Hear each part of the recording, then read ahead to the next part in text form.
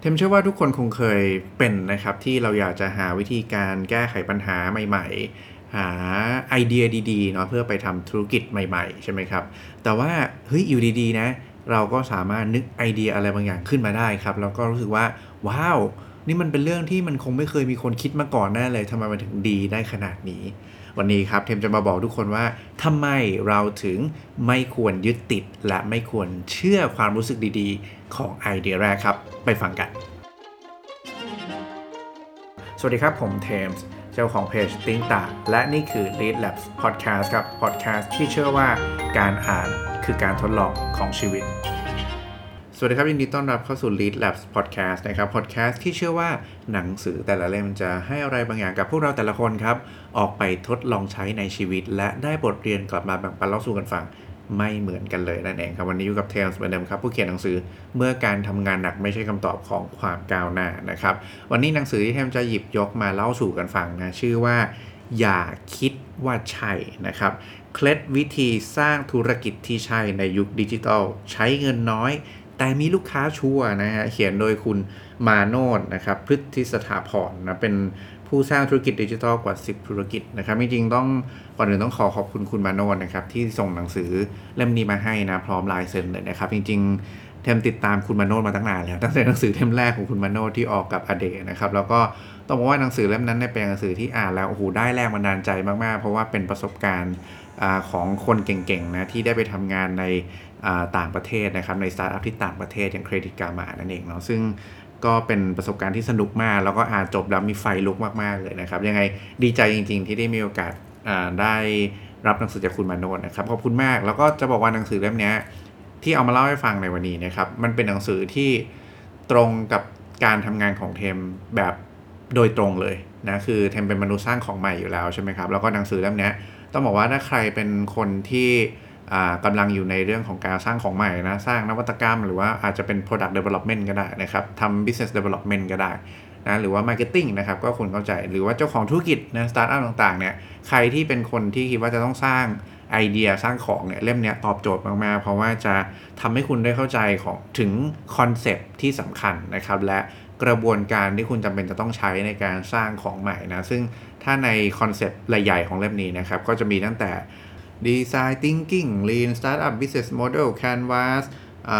UX Writing นะครับหรือว่าจริงๆมีเทคนิคหลายๆอย่างที่เยอะมากๆเลยเช่นเราจะรู้ได้ไงว่าสินค้าที่เราทำไปเนี่ยมันได้รับการยอมรับจากตลาดแล้วหรือว่าเขาเรียก product market fit เนาะเรามีวิธีการวัดยังไงอะไรแบบนี้แล้วก็กระบวนการในการหมุนแนวคิดของไอเดียเงี้ยซึ่งเรียกว่า pivot นะครับเราคิดยังไงได้บ้างอะไรแบบนี้คือมันจะครอบคลุมเรื่องของการที่คุณจะสร้างของนะเข้าใจปัญหาสร้างของอย่างรวดเร็วแล้วก็ทดสอบไอเดียแล้วก็เอาบทเรียนนี้ได้มาปรับปรุงหมุนไอเดียอย่างรวดเร็วเหมือนกันนะครับก็จริงๆถ้าย้อนเวลากลับไปได้ในช่วงที่ก้าวเทมเนี่ยก้าวเข้ามาสู่การทำงานในด้านการสร้างนวัตกรรมใหม่ๆเนี่ยเทมคิดว่าถ้าได้มีโอกาสอ่านหนังสือเล่มนี้ตั้งแต่ตอนนั้นนะครับน่าจะช็อตคัทเวลาการเรียนรู้ไปได้อีกเยอะมากๆเลยเพราะฉะนั้นเนี่ยใครที่อยู่ในวงการสร้างของใหม่นะไม่ว่าคุณจะเป็นอย่างที่บอกนะ product development business development SME นะครับstartup นะหรือว่าคนที่ทำ corporate innovation อะไรต่างๆเนี่ยนะฮะอันเนี้ยเหมาะกับคุณมากๆนะช่วยย่นระยะเวลาได้จริงๆนะครับยังไงก็ขอบคุณคุณมโนอีกครั้งหนึ่งนะครับก็เป็นแฟนคลับนะฮะแล้วก็ถ้าใครชอบก็ไปติดตามจริงๆคุณมโนจะเขียนเรื่องเกี่ยวกับการสร้างของแบบเนี้ยที่ดีมากๆเลยนะในเพจชื่อว่า product builder นะครับก็ลองไปติดตามกันได้ดูนะครับวันนี้นะเรื่องที่เทมจะมาเล่าให้ฟังนะครับจากหนังสืออย่าคิดว่าใช่เนี่ยนะเหมือนเดิมนะวันนี้จะเอาเรื่องมาเล่าให้ฟังนะครับพร้อมกับเสริมแนวคิดเสริมประสบการณ์ของตัวเองเข้าไปนะครับเพื่อที่จะเอามาทำให้ทุกคนได้เข้าใจมากขึ้นแล้วกันว่ามันมีบริบทมีแนวคิดอะไรที่มันเติมกันได้บ้างนะครับโดยที่บทที่จะนำมาเล่าให้ฟังชื่อว่าอยู่ในบทที่2นะครับชื่อว่าอยากคิดว่าใช่นะความจริงของไอเดียใหม่นะครับเลือกบทที่ชื่อเหมือนหนังสือมาเลยนะเพราะว่านี่เป็นตัวข้อตั้งต้นที่สำคัญมากเวลาคุณจะสร้างไอเดียสักอย่างหนึ่งนะครับคุณไม้มาโนดนะครับก็เปิดด้วยเรื่องของทฤษฎียิ่งรู้ยิ่งโง่นะภาษาอังกฤษเขาเรียกว่า Dunning-Kruger effect นะครับก็คุณไม้บอกว่าเมื่อคุณเริ่มเรียนรู้เรื่อง1นะสมมุติว่าเราสนใจเรื่องอะไรสักอย่างนึงเนี่ยนะครับแล้วเราก็เข้าไปเรียนรู้มันนะเราได้รู้เรื่องนั้นไปบางส่วนนะ เราจะมั่นใจไปเองว่าเรารู้เรื่องนั้นดีมากเลยครับเราเข้าใจเรื่องนั้นแล้วอะทั้งที่ความจริงแล้วเรายังไม่รู้เราอาจจะรู้แค่เพียงผิวเผินเท่านั้นเองนะที่เกิดขึ้นก็เพราะว่าเรายังไม่มีความรู้มากพอครับที่จะเข้าใจว่าเรายังไม่ได้เข้าใจทั้งหมดมันยังมีเรื่องที่เรายังไม่รู้ว่าเราไม่รู้อะไรอีกเข้าใจไหมเราไม่รู้ว่าเราไม่รู้อะไรมันเลยทำให้เราคิดว่าเรารู้อย่างนี้ว่าเพราะฉะนั้นนี่คือความขัดแย้งในเรื่องของกระบวนการเรียนรู้นะยิ่งช่วงแรกเนี่ยเรารู้อะไรเป็นคอนเซปต์เล็กๆน้อยๆเนี่ยจะรู้สึกว่ารู้ทั้งหมดแหละนะครับแต่ว่ามันเป็นเพราะว่าเราไม่รู้ว่าเราไม่รู้อะไรต่างหากโอเคไหมครับเพราะฉะนั้นนะเมื่อเราเรียนรู้เรื่องนั้นมากขึ้นนะครับความรู้มากขึ้นความมั่นใจในเรื่องนั้นของพวกเราก็จะลดลงเพราะว่าเราเข้าใจแล้วแหละว่ายังมีสิ่งที่เรายังไม่รู้อยู่อีกเยอะเลยนะครับจนถึงจุดหนึ่งที่เราได้มีประสบการณ์แล้วก็ความรู้มากพอเนี่ยเราจะเริ่มมีความมั่นใจมากขึ้นอีกครั้งหนึ่งครับการมีไอเดียใหม่ๆก็ดูจะหนีความจริงตามทฤษฎีหนีไม่พ้นนะ Dunning-Kruger effect เนี่ยนะครับเวลาคุณเจอไอเดียใหม่ๆนะครับตอนแรกคุณจะรู้สึกว่ามันเจ๋งโคตรๆนะคิดดูแล้วมันจะน่าทำมากๆเลยนะฮะเชื่อว่าทุกคนน่าจะเป็นเคยเป็นเหมือนกันนะครับเยอะเลยนะลูกค้าน่าจะชอบนะครับแต่ว่าพอเริ่มลงมือทำไปเราก็จะเจอว่าเฮ้ยลูกค้าก็ไม่ได้คิดเหมือนเรานะหรือว่ามีคู่แข่งที่ทำสิ่งนั้นไปแล้วฮะหรือเจอว่า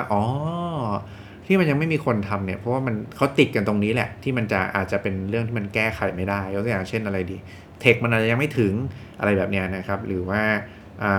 ระดับเขาเรียกอะไรนะเทคมันอาจจะได้แต่ว่าราคามันอาจจะไม่ได้นะมันเลยไม่เกิดในเชิงคอมเมอร์เชียลอะไรแบบนี้นะครับซึ่งขั้นตอนของคนที่สร้างของมาแล้วลูกค้าไม่ต้องการเนี่ยมันจะเป็นประมาณนี้ครับทุกคนคือว่ามีไอเดียนะแล้วลงมือสร้างเลยหรือว่าถ้าคุณคุยกับลูกค้าแล้วนะครับก็คุยด้วยความคิดที่ว่าไอเดียเราดีแน่นอนคือมั่นใจไปก่อนนะว่าไอเดียตัวเองเนี่ยโคตรเจ๋งเลยนะดีแน่ๆนะครับแล้วก็ไม่ได้รับฟังเพื่อเข้าใจลูกค้าจริงๆนะครับหรือว่าถ้าคุยแล้วเข้าใจปัญหาแล้วก็ดันลงมือสร้างสิ่งนั้นซะเลยนะครับหรือว่าถ้าลูกค้าบอกคุณนะคุณก็ทำตามที่ลูกค้าบอกทุกอย่างเลยนะครับหรือว่าจะเป็นกลัวลูกค้าจะไม่ซื้อนะก็เลยทุ่มเททำโปรดักต์ให้สมบูรณ์แบบนะครับอันนี้คือใครอยู่ในมนุษย์ที่เป็นประเภทคนสร้างของสร้างอะไรแบบนี้นะนี่คือลูปที่คุณอาจจะเคยเจอมาแล้วนะยิ่งช่วงที่คุณลงมือทำเรื่องพวกนี้แรกๆเนี่ยสร้างของใหม่แรกๆเนี่ยเดี๋ยวไม่ใช่ว่าหนีไม่พ้นประสบการณ์เหล่านี้แน่นอนนะครับสร้างของที่ทุกคนไม่ได้ต้องการนะพูดงี้ดีกว่านะครับซึ่งผลลัพธ์นะจากทั้งหมดที่เราลงมือทำจากตัวอย่างเมื่อสักครู่นี้ไปนะสร้างมีไอเดียปุ๊บสร้างเลยอะไรเงี้ยคุยกับลูกค้าแล้วก็เอาสิ่งที่ลูกค้าบอกมาทำหมดเลยอะไรแบบนี้นะครับผลลัพธ์ที่ได้ทุกคนพอจะเดากันได้ไหมนะคือผลลัพธ์ที่คาดเดาได้เลยก็คือว่าพอลูกค้าเห็นสิ่งนี้ครับแล้วก็ลองใช้โปรดักต์จริงแล้วเนี่ยกลับพบว่ามันไม่ได้รู้สึกว่าเฮ้ยนี่คือสิ่งที่ตอบโจทย์ลูกค้าเลยครับคือถ้าโชคดีหน่อยอาจจะเป็นว่าลูกค้าลองแล้วก็เขาอาจจะมีฟีดแบ็กว่าช่วยเพิ่มฟีเจอร์นี้ให้หน่อยสิช่วยเพิ่มสิ่งนั้นให้หน่อยสิหรือว่าคุณเอาไปปรับปรุงสิ่งที่คุณสร้างมาได้นะปรับปรุงสักหน่อยสินะแต่ว่าถ้าโชคร้ายไปเลยนะครับซึ่งส่วนใหญ่มันจะเป็นแบบนี้นะคือลูกค้าเห็นแล้วก็หรือว่าลองแล้วเนี่ยเขาก็จะบอกว่าสิ่งนี้น่าจะยังไม่ใช่นะอาจจะเป็นเพราะว่ามันไม่ได้ต่างจากวิธีการปัจจุบันที่ลูกค้าใช้อยู่มากนักนะครับหรือว่าไม่ได้รู้สึกว่าเฮ้ยไอสิ่งที่คุณนำเสนอมาเนี่ยนะมันเป็นสิ่งที่เขาเรียกอะไรลูกค้าไม่รู้สึกว่าสิ่งนี้เป็นปัญหาสำหรับตัวเขานะครับก็เลยไม่รู้สึกว่าต้องใช้ไอโปรดักต์ตัวเนี้ยนะหรือถึงแม้ว่าคุณจะทำตามสิ่งที่ลูกค้าบอกหรือสิ่งที่ลูกค้าสัญญาว่าจะใช้อย่างแน่นอนนะครับแต่ว่าพอได้เห็นของจริงแล้วลูกค้าได้ลองใช้จริงแล้วเนี่ยลูกค้าถึงจะได้รู้อย่างแน่ชัดครับว่าสิ่งนั้นมันใช่สำหรับเขาหรือเปล่านะครับเพราะฉะนั้นสิ่งนี้ที่เกิดขึ้นมันจะทำให้สิ่งที่คุณสร้างมานะของที่คุณสร้างมาเนี่ยมันทั้งเสียเงินเสียเวลานะครับแล้วก็เสียทั้งขวัญกำลังใจทีมงานจริงๆเสียรีซอสทุกอย่างเลยนะทุกอย่างเลยนะฮะคือนี่คือสิ่งที่คนทำของใหม่ต้องเจอครับนะแล้วก็ในหนังสือ Build นะของคุณโทนี่ฟาเดลนะครับโทนี่ฟาเดลเนี่ยเป็นผู้สร้าง iPod นะครับแล้วก็หนึ่งในทีมสร้าง iPhone นะของ Apple นะครับก็ปัจจุบันไม่ได้อยู่แล้วนะครับคุณโทนี่ฟาเดลเนี่ยก็ได้เล่าไว้ในหนังสือเรื่อง Build ของเขานี่แหละถึงกระบวนการในการหาไอเดียใหม่นะจากที่ตัวเขาเองเจอมาแล้วก็เห็นผู้ประกอบการคนอื่นๆเจอนะครับซึ่งจริงๆแล้วเนี่ยมันมีอยู่ทั้งหมด7สเตจด้วยกันนะเรียกว่าสเตจแล้วกันนะครับ7สเตจ ของการหาไอเดียใหม่นะมันเป็นยังไงบ้างนะไปดูกันทีละข้อนะครับข้อที่1ครับสเตจแรกเลยเราจะเจอไอเดียใหม่นะเป็นสเตจที่เราแบบอย่างที่บอกตะกี้เลยนะฮะอยู่ดีก็มีไอเดียใหม่ผุดขึ้นมาไอเดียที่ดูแล้วโอ้โหน่าตื่นเต้นเลยแล้วเราก็จะคิดว่าทำไมมันไม่มีคนคิดเรื่องนี้ได้เลยนะทำไมมันไม่มีคนคิดเรื่องนี้มาก่อนเลยนะครับอันนี้คืออย่างที่1นะเชื่อว่าทุกคนเป็นกันนะครับถัดมาสเตจที่2ครับเมื่อเราเริ่มศึกษาละเราจะเจอว่ามันมีคนลองมาแล้วมันไม่เวิร์กมาก่อนครับหรือว่าเราจะเริ่มเข้าใจแล้วว่าไอสิ่งที่เราจะทำเนี่ยไอเดียเนี่ยมันยากขนาดไหนแล้วก็มีเรื่องอะไรบ้างที่เรายังไม่รู้อีกเยอะไปหมดเลยนะครับนี่คือข้อที่2นะถัดมาข้อที่3ครับพอถึงสเตจที่3เนี่ยนะเฮ้ยแต่ไอเดียเนี่ยนะมันก็ยังวนอยู่ในหัวเราตลอดเวลาเลยคือมันหมกมุ่นนะมันอยากทำมันรู้สึกว่านี่มันไอเดียที่มันว้าวมันติดมันยึดติดนะฮะเราก็เลยเริ่มศึกษาจริงจังนะครับเริ่มทดลองแล้วก็เริ่มเจอว่าจริงๆแล้วเนี่ยมันมีวิธีการอื่นที่มันอาจจะเวิร์กกว่าหรือว่าเราอาจจะเจอสิ่งที่ทำให้คนอื่นที่เขาเคยพยายามแล้วเนี่ยมันไม่ไปต่อก็ได้นะตอนเนี้ยสามารถเราอาจจะพบวิธีการบางอย่างนะครับที่เราสามารถแก้ได้ด้วยเทคโนโลยีใหม่ๆขึ้นมาได้นึกออกไหมคือพอคุณเริ่มศึกษาจริงจังได้มีโอกาสทดลองเล็กๆน้อยๆเนี่ยคุณจะเริ่มค้นพบอะไรบางอย่างนะครับซึ่งอะไรบางอย่างนี่แหละมันจะนำไปสู่สเตจที่4ครับทุกคนก็คือคุณอาจจะเริ่มพบว่าไอเดียมันอาจจะมีวิธีการบางอย่างที่มันเริ่มที่จะดูเป็นไปได้ขึ้นมานะเราเลยตัดสินใจที่จะทุ่มเทกับมันเพื่อดูว่าเราควรทำสิ่งนี้ต่อหรือเปล่าไปนะครับนี่คือสเตจที่4นะครับสเตจที่5ครับเมื่อคุณทุ่มเทกับมันเพื่อดูว่าคุณควรจะทำสิ่งนี้ต่อจริงๆหรือเปล่าแล้วเนี่ยนะฮะข้อที่5คุณจะในที่สุดนะครับคุณก็จะเจอวิธีแก้ปัญหาที่ก่อนหน้านี้คุณรู้สึกว่ามันดูเป็นไปไม่ได้นะแต่ว่าในที่สุดครับคุณก็จะเจออุปสรรคใหม่ๆอยู่ดีนะซึ่งคุณก็ยังพยายามที่จะทำสิ่งนี้หาวิธีแก้ไขปัญหาไปเรื่อยๆนะครับจนคนที่อยู่ในวงการของคุณเนี่ยเขาก็จะเริ่มบอกแล้วว่าเฮ้ยไอสิ่งที่คุณทำนี่มันดูเป็นไปได้นะนะนี่คือสเตจที่5นะครับถัดมาครับสเตจที่6นะครับเมื่อมีคนเริ่มพูดในสิ่งที่คุณทำว่ามันดูเหมือนจะเป็นไปได้เลยคราวนี้คนอื่นครับเขาก็จะมาเริ่มถามคุณเกี่ยวกับสิ่งที่คุณทำแล้วเขาอาจจะมาขอร่วมทีมคุณขอลงทุนในไอเดียของคุณนะครับนี่คือสเตจที่6นะถัดมาครับสเตจสุดท้ายสเตจที่7นะครับเมื่อมีคนมาขออะไรล่ะขอเรียนรู้ขอถามเกี่ยวกับสิ่งที่คุณทำขอร่วมทีมขอลงทุนอะไรแล้วเนี่ยนะสเตจที่7คุณจะพบว่ามันมีสิ่งที่คุณตอนนี้คุณก็ยังไม่รู้อีกเยอะเหมือนเดิมเลยนะครับแต่ก็ไม่ใช่ว่าคุณไม่รู้ว่าคุณไม่รู้อะไรแล้วเพราะคือคุณเริ่มรู้แล้วแหละว่าคุณไม่รู้อะไรบ้างนึกออกไหมคือถ้าเป็นตอนแรกนะครับตอนที่เป็นสเตจแรกๆเนี่ยที่เราคิดว่าเรารู้เยอะเนี่ยนะมันเป็นเพราะว่าเราไม่รู้ว่าเราไม่รู้อะไรนะครับแต่พอถึงสเตจที่7เนี่ยคือเรารู้แล้วแหละว่าเราไม่รู้อะไรนะครับซึ่งสิ่งนี้มันเกิดขึ้นได้จากการที่คุณได้มีโอกาสทดลองทดสอบไอเดียได้มีโอกาสค้นคว้าบางอย่างมาอย่างเต็มที่ซึ่งสิ่งนี้ครับนำมาสู่พื้นฐานในเรื่องของความเข้าใจตลาดเข้าใจแนวคิดแล้วก็นำมาสู่หนทางในการสร้างธุรกิจต่อไปนะครับสเตจที่7คือคุณรู้แล้วว่าคุณไม่รู้อะไรนะนี่คือ7สเตจของการสร้างการหาไอเดียใหม่นะครับซึ่งแบ่งปันโดยคุณโทนี่ฟาเดลนะจากหนังสือเรื่อง Build นะครับใครสนใจก็ลองไปหาหนังสือเล่มนี้อ่านกันได้น้องมีแต่ภาษาอังกฤษนะครับก็ลองไปหาอ่านกันดูน่าสนใจมากนะครับก็คุณโทนี่ก็เลยแนะนำว่ายิ่งไอเดียตอนแรกนะครับดูน่าทำมากเท่าไหร่เนี่ยเรายิ่งควรลองนะครับควร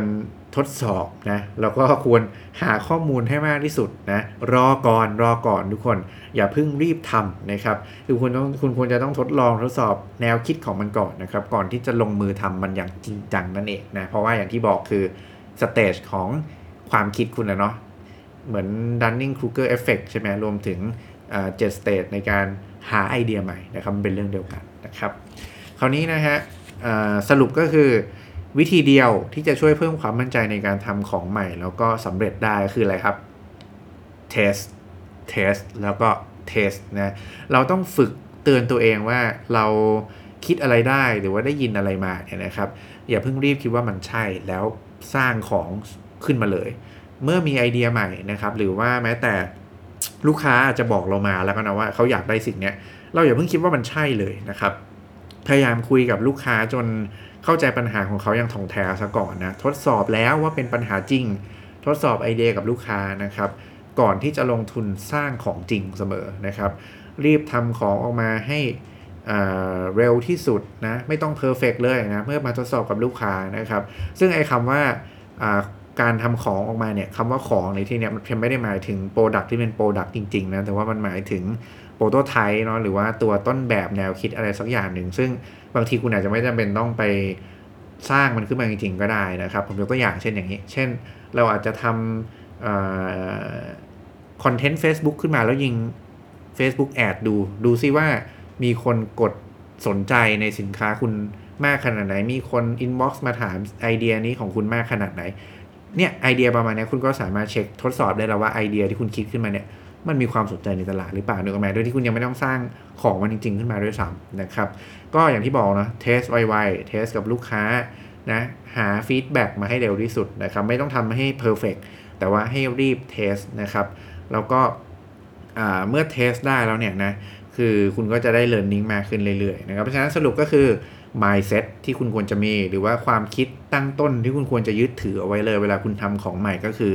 อย่าคิดว่าใช่ครับอย่าคิดว่าไอเดียที่คุณคิดเนี่ยมันใช่เลยหรือว่าอย่าคิดว่าสิ่งที่ลูกค้าบอกคุณเนี่ยว่าเขาต้องการเนี่ยมันใช่แบบนั้นแน่ๆครับนะพยายามฟังหูไว้หูเสมอแล้วก็อย่าเชื่อไอเดียตัวเองมากจนเกินไปครับนี่คือบทเรียนที่จะเอามาแบ่งปันเล่าสู่กันฟังให้กับทุกคนในวันนี้จากหนังสืออย่าคิดว่าใช่นะครับของคุณไมค์มาโนนั่นเองนะยังไงก็คิดว่าเดี๋ยวครั้งหน้านะครับจะมีอีก1ตอนละกันมาเล่าให้ฟังสำหรับหนังสือเล่มนี้นะครับเพราะว่าเป็นหนังสือที่ตรงกับการทำงานของเทมโดยตรงนะครับก็เลยคิดว่าเอามาเล่าให้ฟังดีกว่านะคนอื่นที่เป็นคนที่ทำของใหม่เนี่ยจะได้เรียนรู้เรื่องนี้ไปด้วยกันด้วยเพราะว่าเทมเชื่อว่าทุกวันนี้เนี่ยคำว่านวัตกรรมเนี่ยมันแทบจะกลายเป็นเรื่องปกติของในหลายๆองค์กรแล้วก็คนรุ่นใหม่ที่ก้าวมาทำสิ่งนี้นะครับถ้าได้เริ่มมีแนวคิดได้เรียนรู้เรื่องพวกนี้ตั้งแต่เนิ่นๆเนี่ยก็จะสามารถปรับตัวได้อย่างรวดเร็วตามไปด้วยนะครับวันนี้ก็น่าจะประมาณนี้ครับทุกคนเดี๋ยวเราเจอกันใหม่ในครั้งถัดไปครับยังไงก็ถ้าชอบฝากกดไลค์กดแชร์กดติดตามกันไว้ด้วยนะครับก่อนจะจากกันไปครับฝากหนังสือของตัวเองนะครับเมื่อการทำงานหนักไม่ใช่คำตอบของความก้าวหน้าครับหนังสือที่จะชวนทุกคนที่ทำงานหนักอย่างไม่ลืมหูลืมตานะครับกลับมาตั้งคำถามเกี่ยวกับการทำงานหนักสมัยครับแล้วทุกคนจะเข้าใจครับว่าไม่ต้องทำงานหนักจนจะเป็นบ้าก็ก้าวหน้าในชีวิตได้นั่นเองนะครับวันนี้ประมาณนี้ครับทุกคนไว้เจอกันใหม่ในครั้งถัดไปครับขอบคุณและสวัสดีครับ